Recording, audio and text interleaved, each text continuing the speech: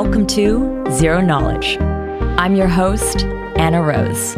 In this podcast, we will be exploring the latest in zero-knowledge research and the decentralized web, as well as new paradigms that promise to change the way we interact and transact online.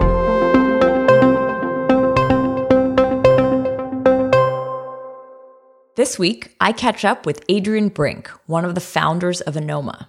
Anoma is a new protocol for multi-asset privacy and end-party bartering. We chat about his previous work in the space and then dive into the new project. We talk about their aim to create a system that allows any digital asset to function as a means of exchange or payment, and what kind of projects or ideas Anoma could enable. Before we start in, I want to let you know about the next upcoming ZK Sessions event. Event happens on June 23rd, and the topic will be all about DAOs, NFTs, and novel funding mechanisms. One of the goals is to find out if and how we may be able to incorporate privacy and ZK ideas into these new systems. I will also be hosting an interactive community discussion about how the ZK community could potentially start using some of these tools. Event happens, as mentioned, on June 23rd. I've added the link in the show notes, and I hope to see you there. Next up, I want to thank this week's sponsor, EY Blockchain. EY is committed to building a better working world on the public Ethereum blockchain with robust privacy technologies like zero-knowledge proofs. EY believes blockchain technology will be the glue that knits together a productive global business ecosystem. To learn more about their products and services, visit them at blockchain.ey.com or check out EY's open source contributions at github.com/EYBlockchain. I've added both links in the show notes. So thank you again, EY, for sponsoring the Zero Knowledge podcast.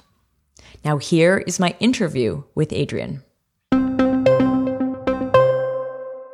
So today, I am talking with Adrian Brink, one of the founders of Anoma, which is a new protocol for multi-asset privacy and end-party bartering. Welcome to the show, Adrian. Well, thank you for having me. So Adrian, you've been in the space for a while. I think we've known each other for at least 3 years. But at the same time, this is actually the first time I have you on the show, I believe. That's true, yes. So before we start in on Anoma, let's do a little background on you.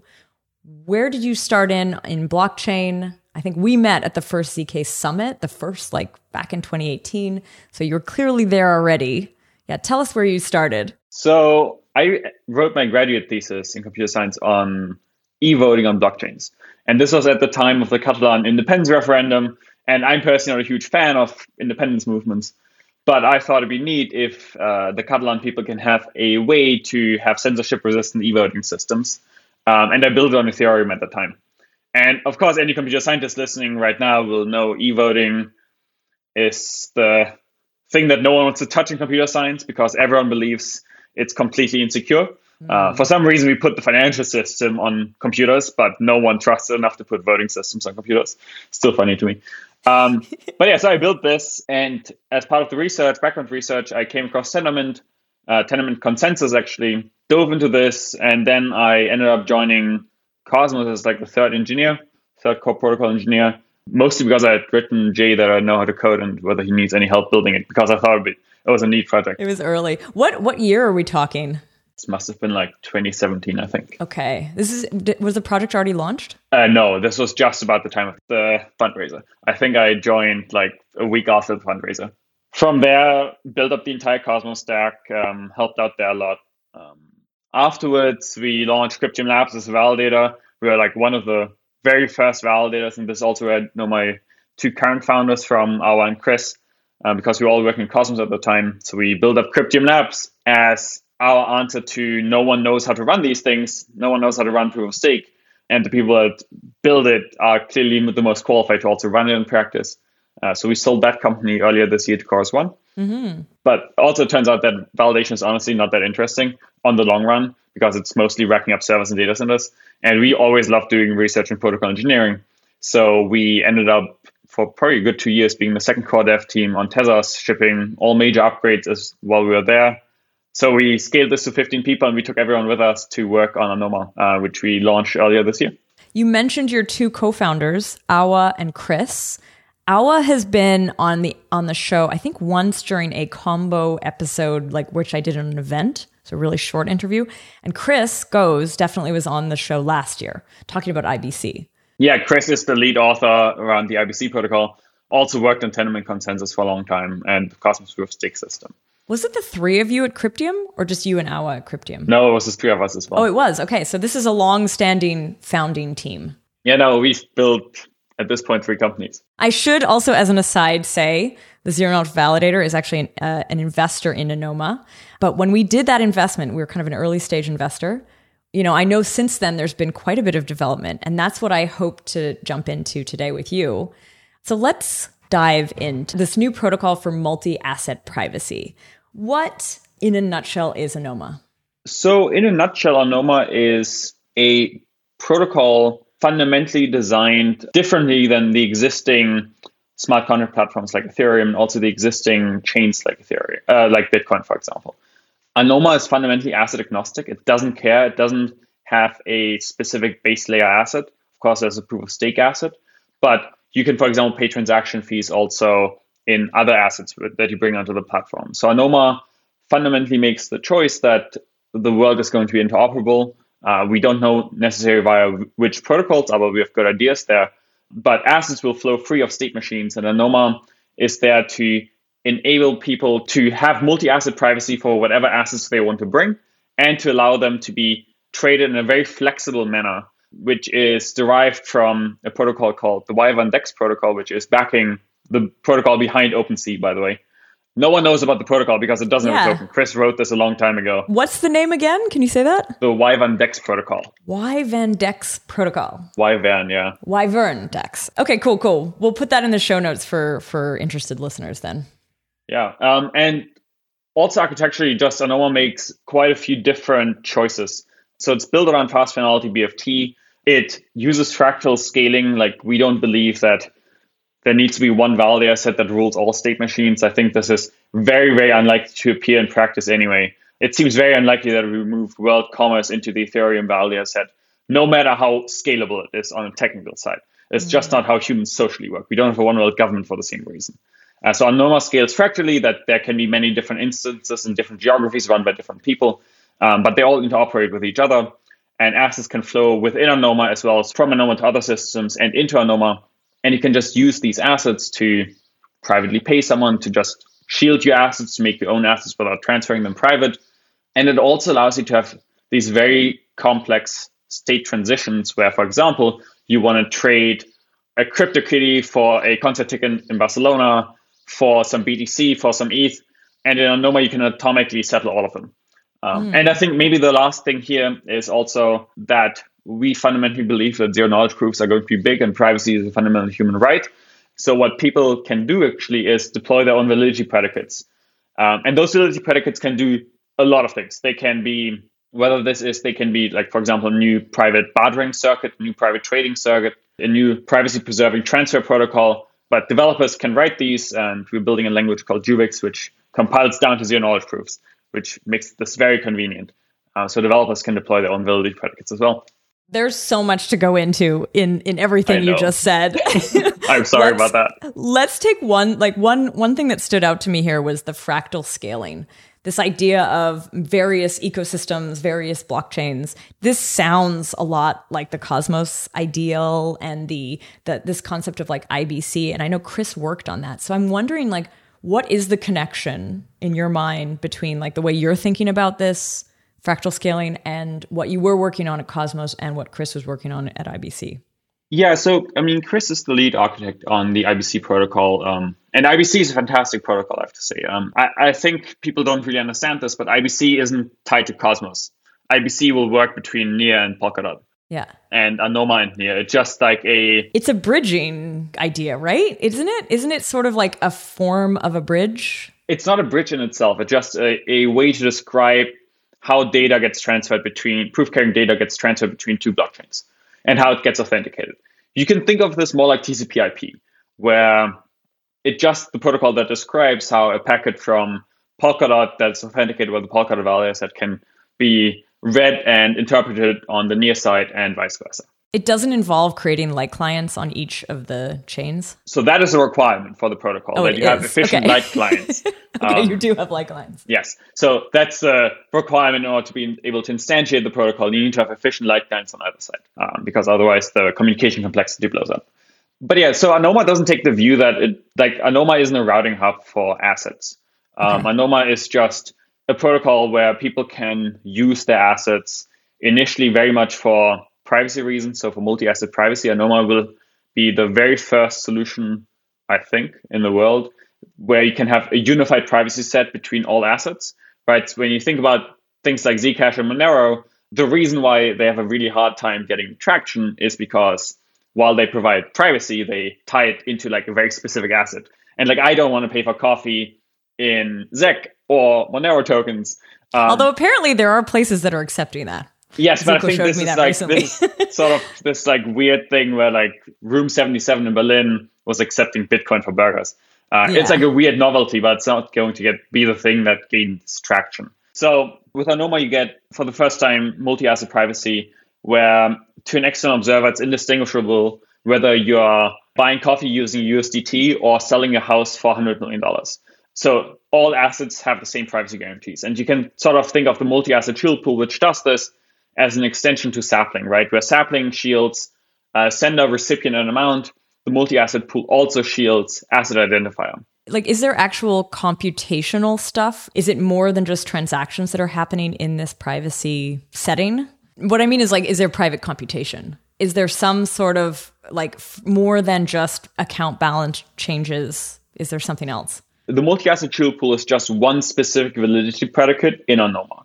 Okay. So there can be many more. You can deploy others that do more private computation, but the multi-asset shield pool specifically doesn't do private computation. It just does proof checking that account balances, that like you aren't inflating tokens.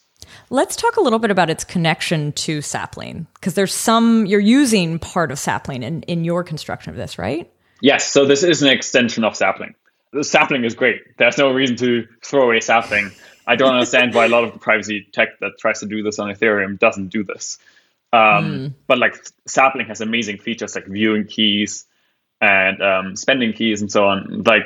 So I'm a big fan of Sapling. So this is an extension to Sapling. Got it. But did you redeploy it then? Like, or is the idea that you're going to take that code and redo it? You're not actually connecting to the existing live Sapling on Zcash. Oh, no, not at all. We're just using the code, and the code is being redeployed. So the extended code, the multi-asset shield pool, is being redeployed. This also means that we have to do a new trusted setup, which we're going to start sometime this summer. Depending on where the research goes, we also may do like a Plonk P lookup trusted setup at the same time so that we get a universal proof string. So because one of the ideas behind Anoma is that people are able to write their own zero-knowledge circuits using Juvix. And it's very inconvenient to deploy a zero-knowledge proof application if you have to redo a trusted setup every time.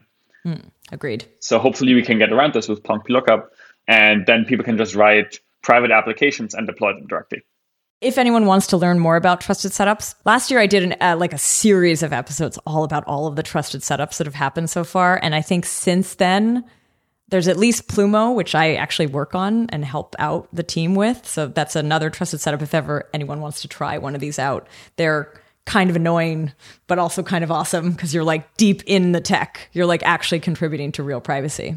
Honestly, I think the biggest thing with private setups is mostly that you want a large number of disjoint participants and that you ideally don't want to have to redo them. So if you can honestly get like an efficient universal trusted setup, that'd be very convenient. Totally.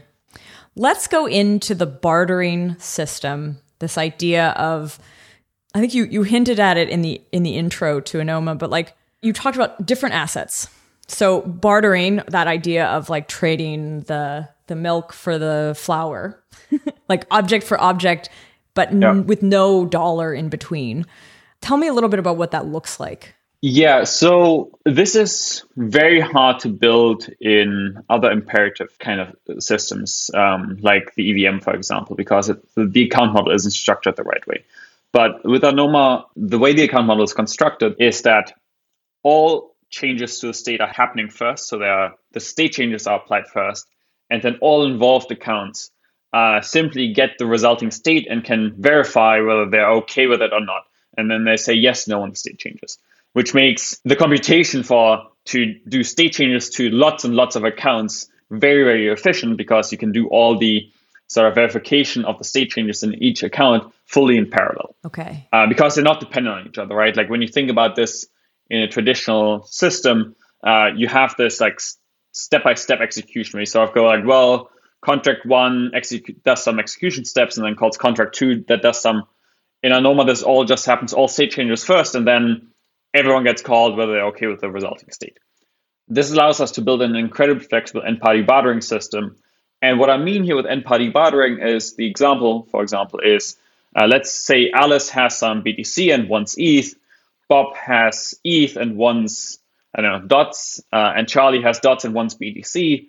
Traditionally, there's no way to settle all three desires at the same time. And we're calling them intents. So there's no way to settle all three intents at the same time. But with ANOMA, we can just take all three of them and settle them directly, thereby removing the need to have one liquid pair that everyone connects to, right? Like traditionally, the way this is solved is everyone just like has a liquid pair against USDT. And when you want to do this kind of three-party trade, you all go via USDT to settle this. I have a question here about prices and like how you define this stuff. Like, are you deeply connected? Like, do you have an Oracle? Are you pegging this to something? Right. So this comes to the way assets flow into ANOMA. ANOMA fundamentally interoperable. So assets flow via IBC or some other interoperability protocol. It really doesn't actually matter what the interoperability protocol are. So now you have an asset in ANOMA. And there you just define at what price, like for your individual intent, you're willing to settle this or to trade it.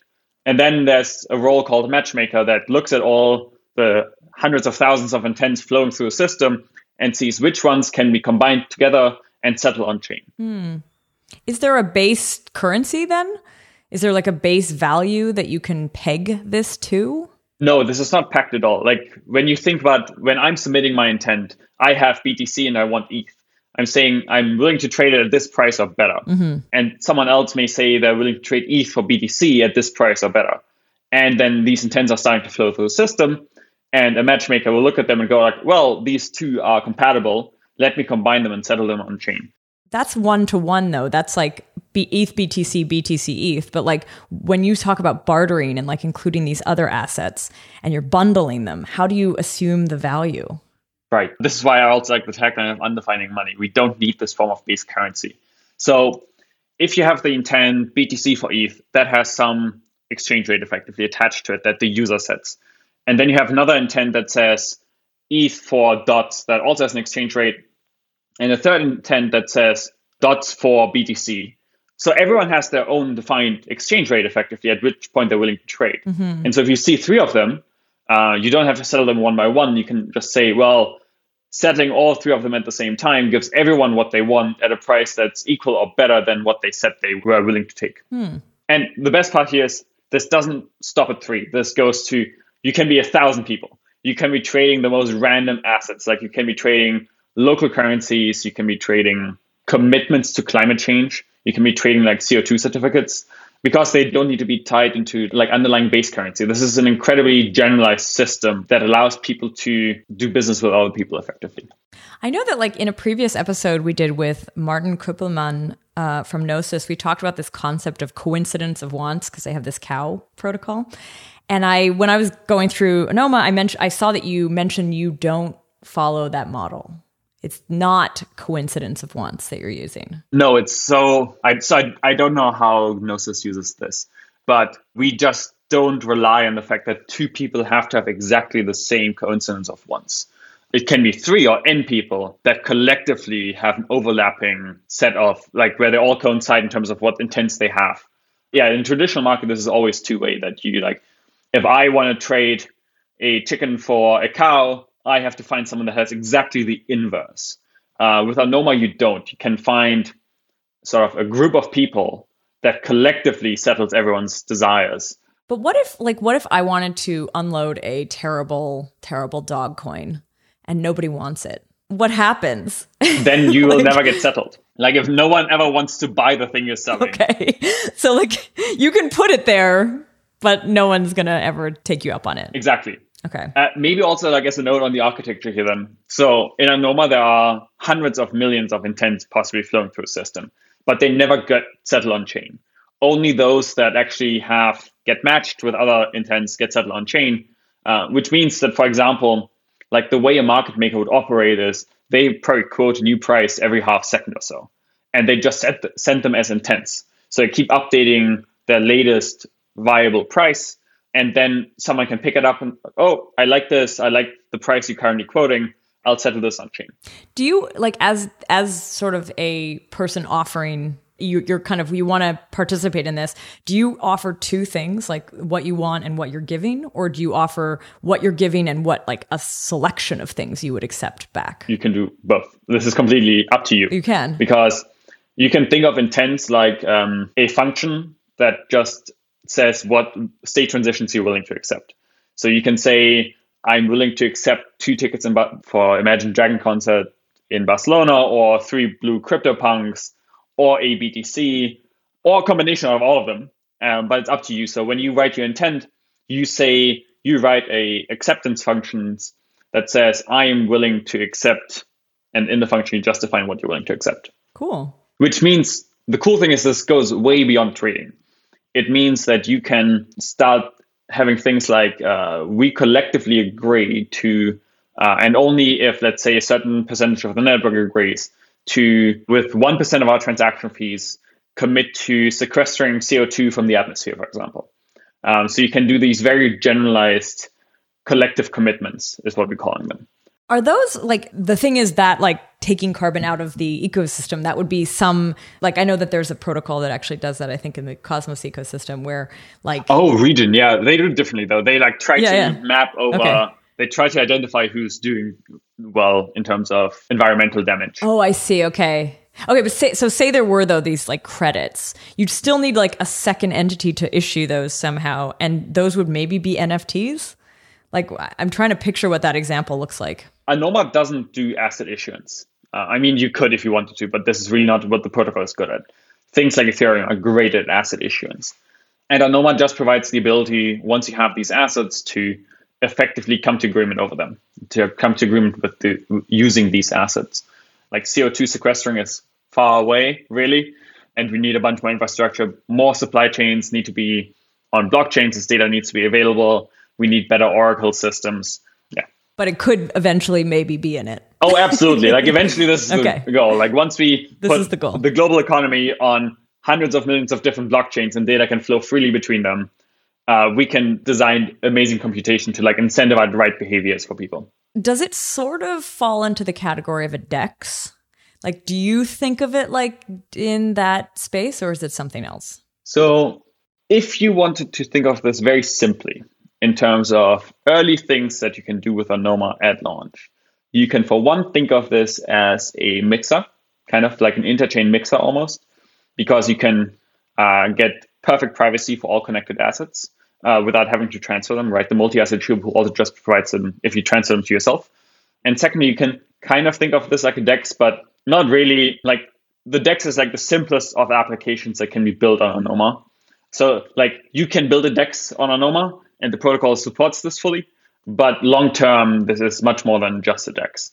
Like, this is a way to come to agreement over arbitrary state transition functions, rather than just like, I want to trade a Bitcoin. Got it. Is it based on, and maybe you already mentioned this, but is it a proof of stake protocol in itself? Does it have a validator group? Yes, Anoma is proof of stake. And it's based on Tendermint, I guess? So not the proof of stake system. So it uses Tendermint consensus. Okay. Albeit we're probably going to swap this after launch at some point, either to Honeybadger or heterogeneous Paxos.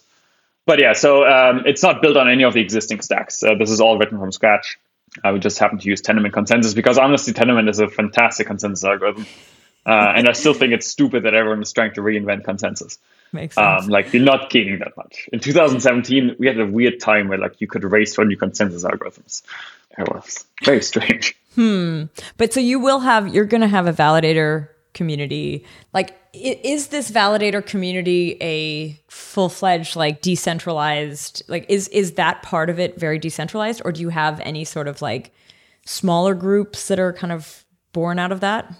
No. So Anoma is a full base layer. It's a layer one. There is a validator set of probably 100 or more people that runs a decentralized protocol, the Anoma protocol. They may also run matchmakers and order book operators at the same time. But yeah, it's a fundamental base layer running a proof of stake system in order to provide a private digital asset agnostic cash and end party bartering to anyone that wants to use it.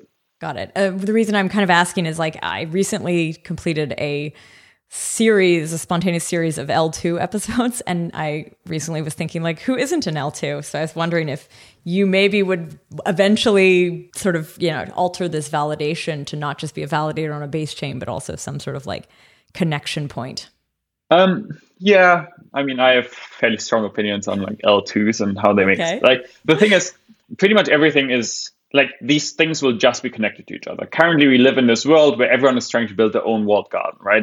The Cosmos people are trying to build their own walled garden. The Ethereum people are trying to build their own walled garden. The Polkadot people are trying to do exactly the same. And everyone says interoperability, yes, but only within my walled garden. And it's sort of like AOL in the early days of the internet saying, my interoperability is by far the best in my own walled garden.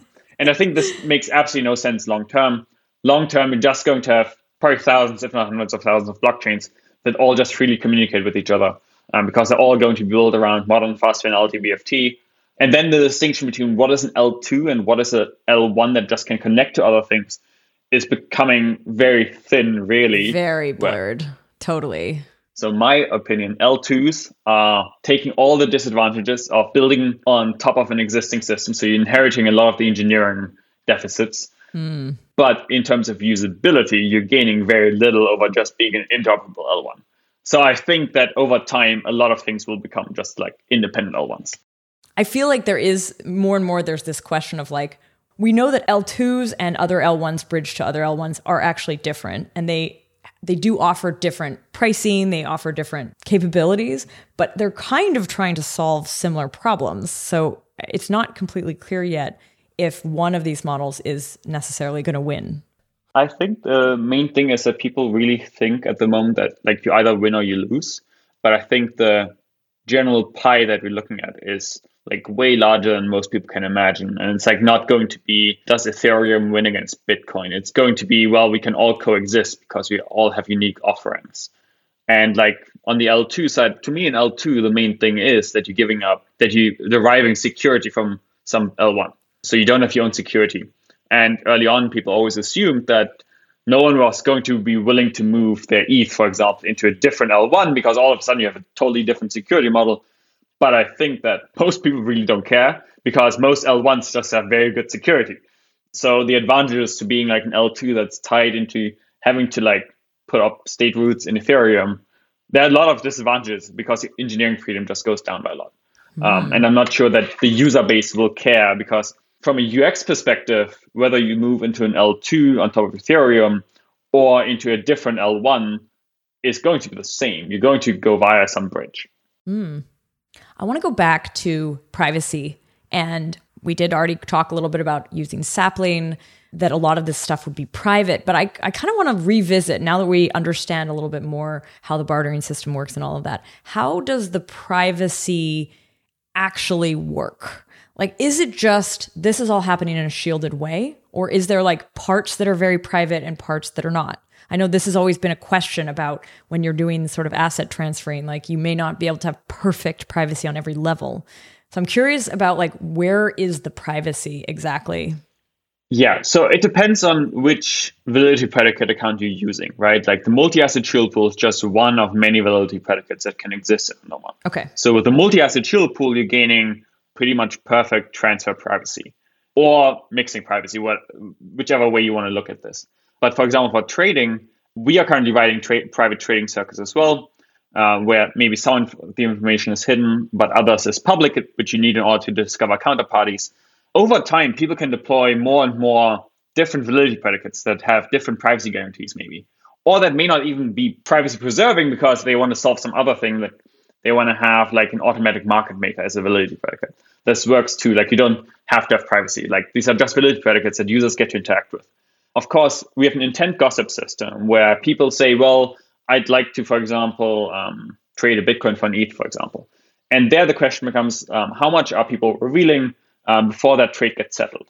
And I think, honestly, over the long run, the way this will work is that most trades happen physically, most actual commerce happens physically. And so the way you do it is that you don't announce to the world that you're willing to that I'm willing to buy like a Bitcoin from you, but rather that we communicate and agree on prices automatically, but over a local network connection, and then just end up settling it. And at that point, you can just fully privately settle this even. So you start having private subnets effectively where you may not announce all your intents, or maybe only as you advance further in the automatic negotiation, do you start revealing more and more information, but not to everyone, just at a point-to-point level at that point. Is that kind of like a private OTC then? That's what that sounds like a little bit. I guess you could look at it this way. That's a fair point. But so you use this term validity predicate, and then you say one example of a validity predicate is the bartering, like basically the multi-asset shielded. So you sort of mentioned another validity predicate would be like an AMM construction, or a more like maybe an order book based DEX or something like this. Or maybe fix that then. What is, because like I think just the terminology of that isn't completely clear to me, like what goes under that category. Yeah, so a validity predicate is every account in the system is associated with a validity predicate. So for example, when you hold like the native asset XAN on Anoma, you hold it in an account, and your account has a validity predicate attached to it. And this validity predicate in its very simplest form may say you need to have spent authorization from a private key in order to move this. But then you can also start upgrading them and say, well, if I move under $100, then I can sort of sign this with this key. And if I want to move $1 million, I need to sign with 3 different keys. But these are not the snarks, right? These are not like the snark is with it, the proof. No, exactly. So the verifier, for example, you could also say that you wanted to have some, like your validity predicate should only accept a specific proof. And then what you deploy as your own validity predicate is a verifier for that proof. This is the way the multi-asset shield pool is implemented. The verifier for the proof of the multi-asset shield pool is deployed as an account on Anoma. And so whenever you want to send an asset via the multi-asset shield pool, you submit a proof to that validity predicate, to that account, which then verifies it and says yes or no.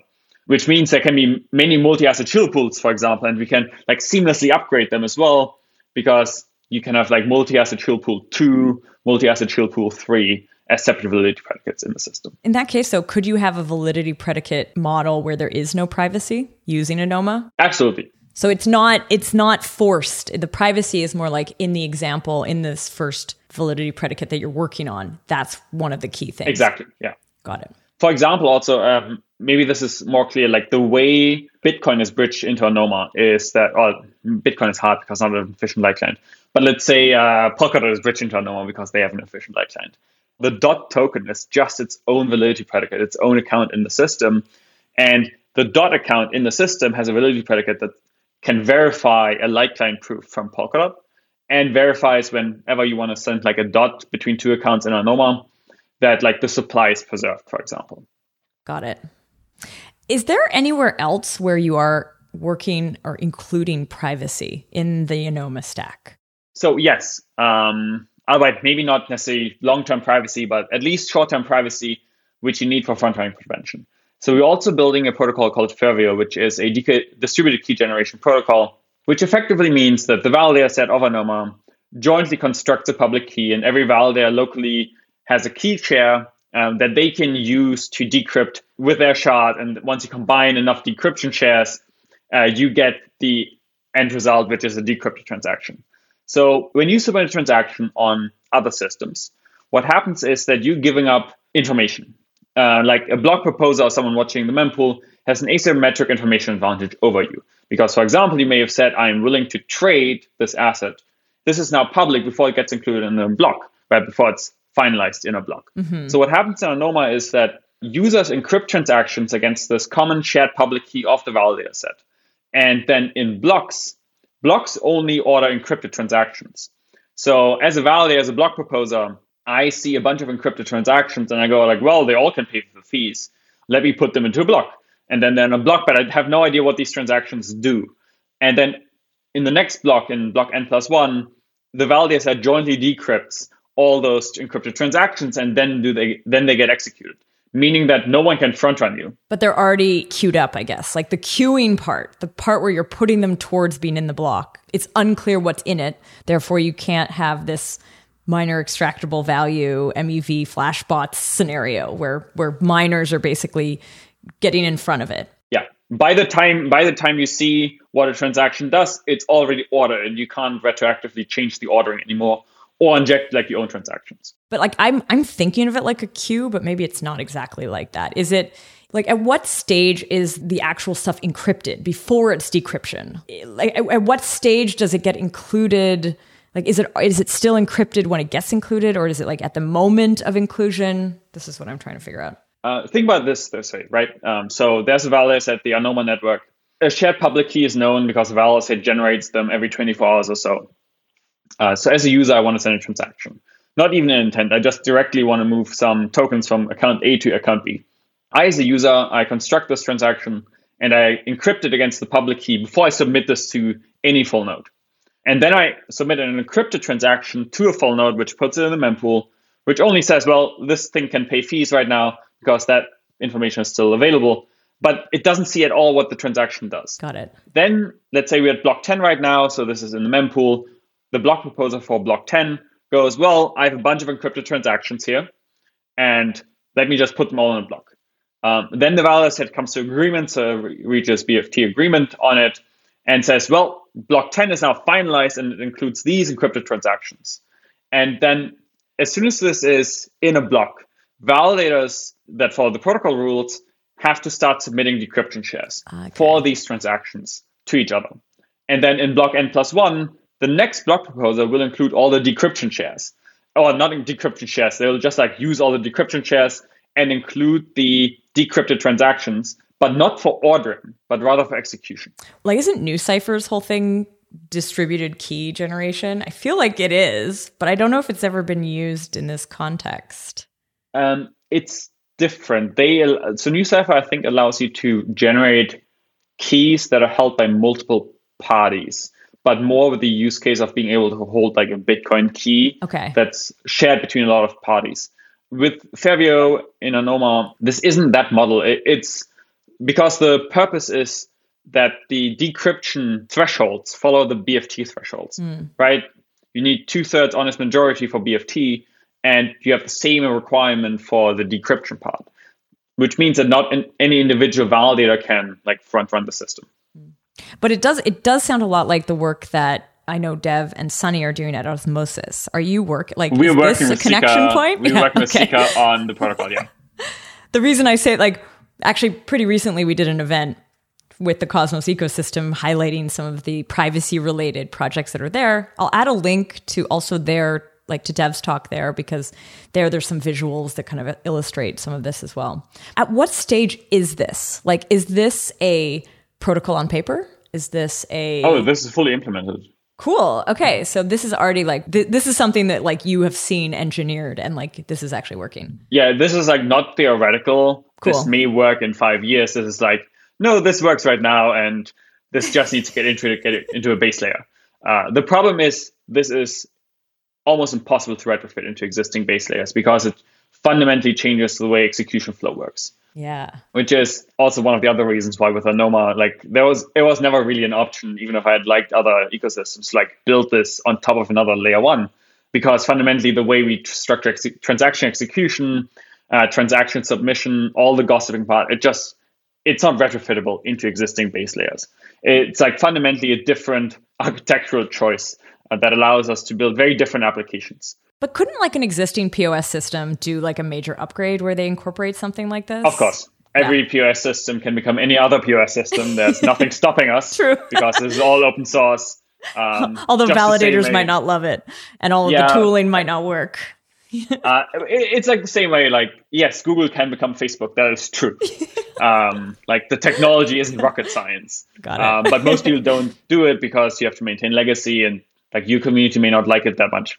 Is there any work like this being done for proof of work systems? Because we're thinking of this as like validators building this. So this doesn't work for proof of work because fundamentally in proof of work, you don't know who the miners are. Like upfront, like in proof of stake, we have a list of these are all the public keys that are the validators. And we need this because every validator needs to generate private key shards. Yes. This is a very proof of stake solution. This is also like why proof of work, I think, will exist for like very simple applications for a long time. Because it's interesting. I think Bitcoin is cool in the sense that we have like a global stable clock, for example, that's hard to bias. But like the innovations are going to come in proof of stake because the protocols are more flexible. So one thing about Fairview is it also provides really secure randomness in the sense that it doesn't require VDFs with like special hardware to use unbiasable randomness. But out of running this distributed key generation protocol, you also get secure randomness, which you currently aren't using in it. Just the way that it works in the cryptographic protocol just also gives you this. Cool. So like we don't currently have I don't have an application in mind yet to build on Anoma that uses this, but it is available. Nice. That's very useful. I wonder if you could use that back into something that's like at the core. Yeah. I mean, other consensus algorithms like use randomness to select validators. I'm not a big fan of it. Okay. So it won't be that. Maybe like later on you can use this also in like the proof of stake system and the consensus mechanism. I know that at some point in the last half hour or so, you mentioned intent gossip. I kind of want to bring that back up and talk about that in this context of like the bartering system and all of these like multiple pools. Because gossip, as we've understood, is sort of like message passing, right? It's sending a message out and having it be repeated. But how does it work in this system? Is it different? Yes. Well, okay, let me explain sort of the way the intent gossip system works. So it's a matchmaking system. So in Anoma, people can't just only submit transactions that directly hit the chain, but they can also submit intents, things that they need to coordinate with other people effectively. This may be a trade or an agreement to like try to fight climate change, to like incorporate cost of carbon. It's arbitrary what they can do, what intents people can submit. And the way these intents work is that they float around in a gossip system for these intents before they get settled on chain. And then people look at them, and there's incentive there for people to match different intents that can be that are matchable with each other. Mm-hmm. This also comes in really handy, though, given the upgrade system that Anoma uses. So Anoma upgrades fractally, so it scales fractally and it upgrades fractally, meaning that we don't have these binary switchovers that all existing systems have, and that really suck, in my opinion, because in a binary upgrade system, your software either, like today, the new software comes active and controls 100 million, but you have no testing outside of like test environments. But there was no like slow ramping up of value being tested on the new protocol version, right? With Anoma, the way Anoma upgrades is that you deploy a new protocol version, anyone can deploy a new protocol version, and over time, assets can slowly migrate into the new version, right? Because fractal instances are interoperable with each other. So from the main ledger, you launch prototype 2, slowly assets migrate. If a lot of assets migrate, then you can do the final binary switchover where you migrate all the remaining state with you, right? So this is how Anoma upgrades, but the intent gossip system works globally over all instances. Even if it's previous versions? Even if it's previous or future versions. Does that mean like trades can actually happen across that as well? Yes, trades can also happen between fractal instances, which means you have like liquidity between, because otherwise you have the problem that like your liquidity is fundamentally tied to your fractal instance. So the upgrades almost always have to be binary in that case. But in Anoma, aren't forced into this. You just get one global gossip layer for all instances. I think I forgot to ask this, but like we talked a little bit about the like clients, but are all of the instances running like clients? Is that how you'd kind of imagine it, or? Yes. Okay. Like they connect to each other via currently most likely IBC, because it's honestly like an asset agnostic protocol that just works well. But honestly, I'm struggling with this a little bit. I think the way people currently think about these systems is like, interoperability protocols are specifically tied to existing things. And that's like entirely not the point of interoperability protocols. They're like meant to neutrally connect things. So Anoma will support whatever interoperability protocols come out. If there are better protocols like UDP, for example, a different protocol from the internet stack, if that comes out in 2 years, Anoma is happy to support it because we just care about using well-designed, well-specified interoperability protocols. And yeah, so fractal instances also connect via the same interoperability protocols. Can fractal instances also be different types of blockchains? Like, could there be a UTXO one, an account model one? Is there like variations on these, or did they have to have at least some baseline consistency?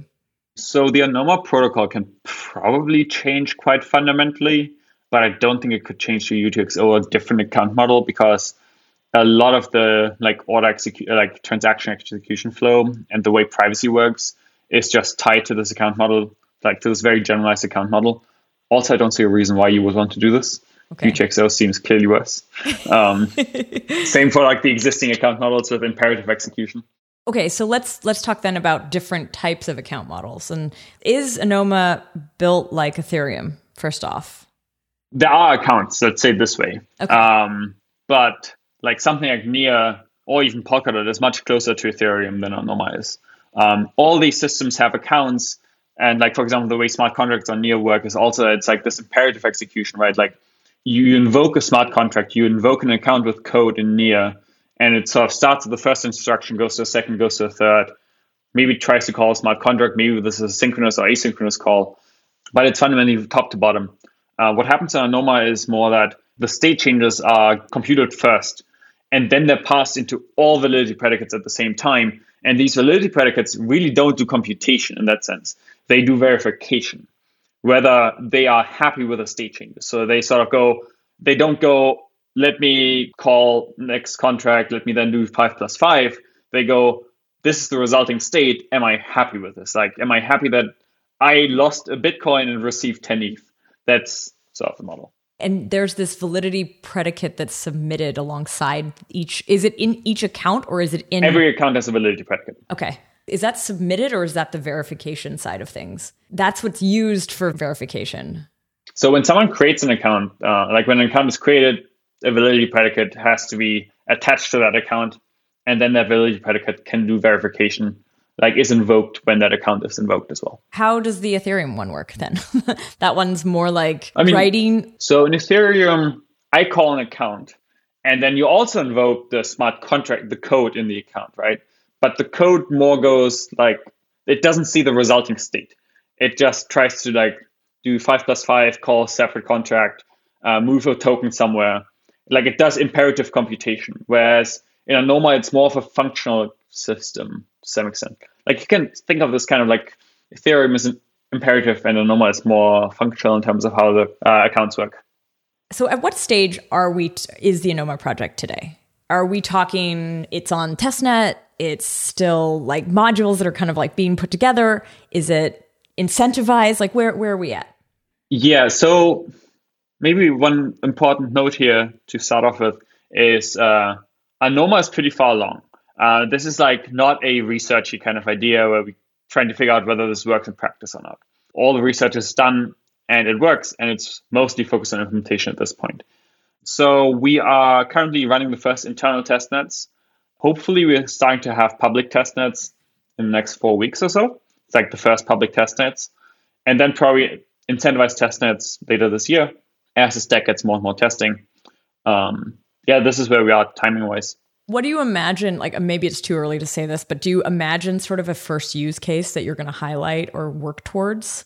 Yeah, I think one of the first use cases is certainly going to be this multi-asset chill pool and just giving people incredibly good privacy guarantees, irrespective of what asset they hold.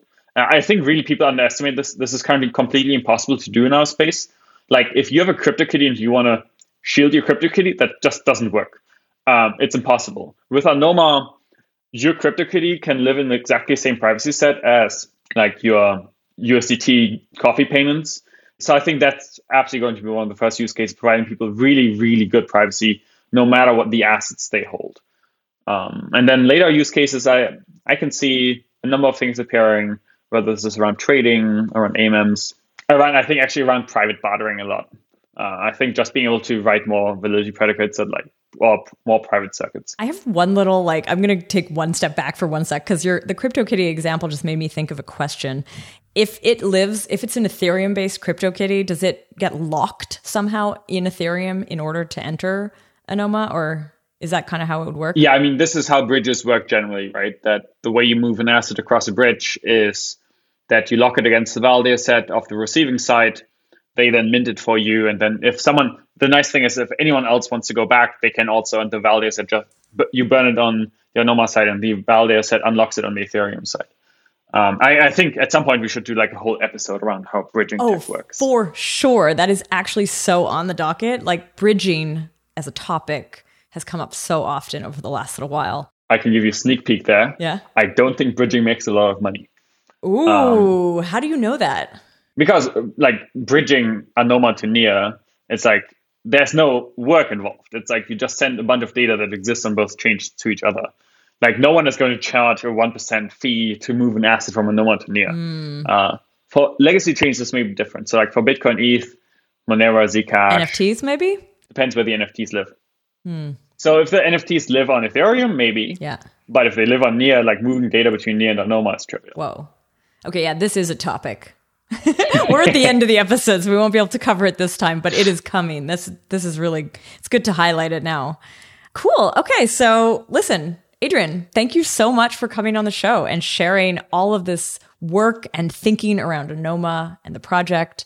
Can people already get involved, learn about it, go somewhere? Where should they go? Yeah, absolutely. So Anoma.network is the first place to stop. We have the research blog up there, so a lot of the underlying tech is explained in it, and we're releasing more and more explanations for how all the stack works. There's the white paper as well, which explains Anoma in a very comprehensive way. I'm a big fan. It's not that long. It's like 8 pages. Yeah. It's a bit longer than that. I think it was 14 pages. I recently looked at it.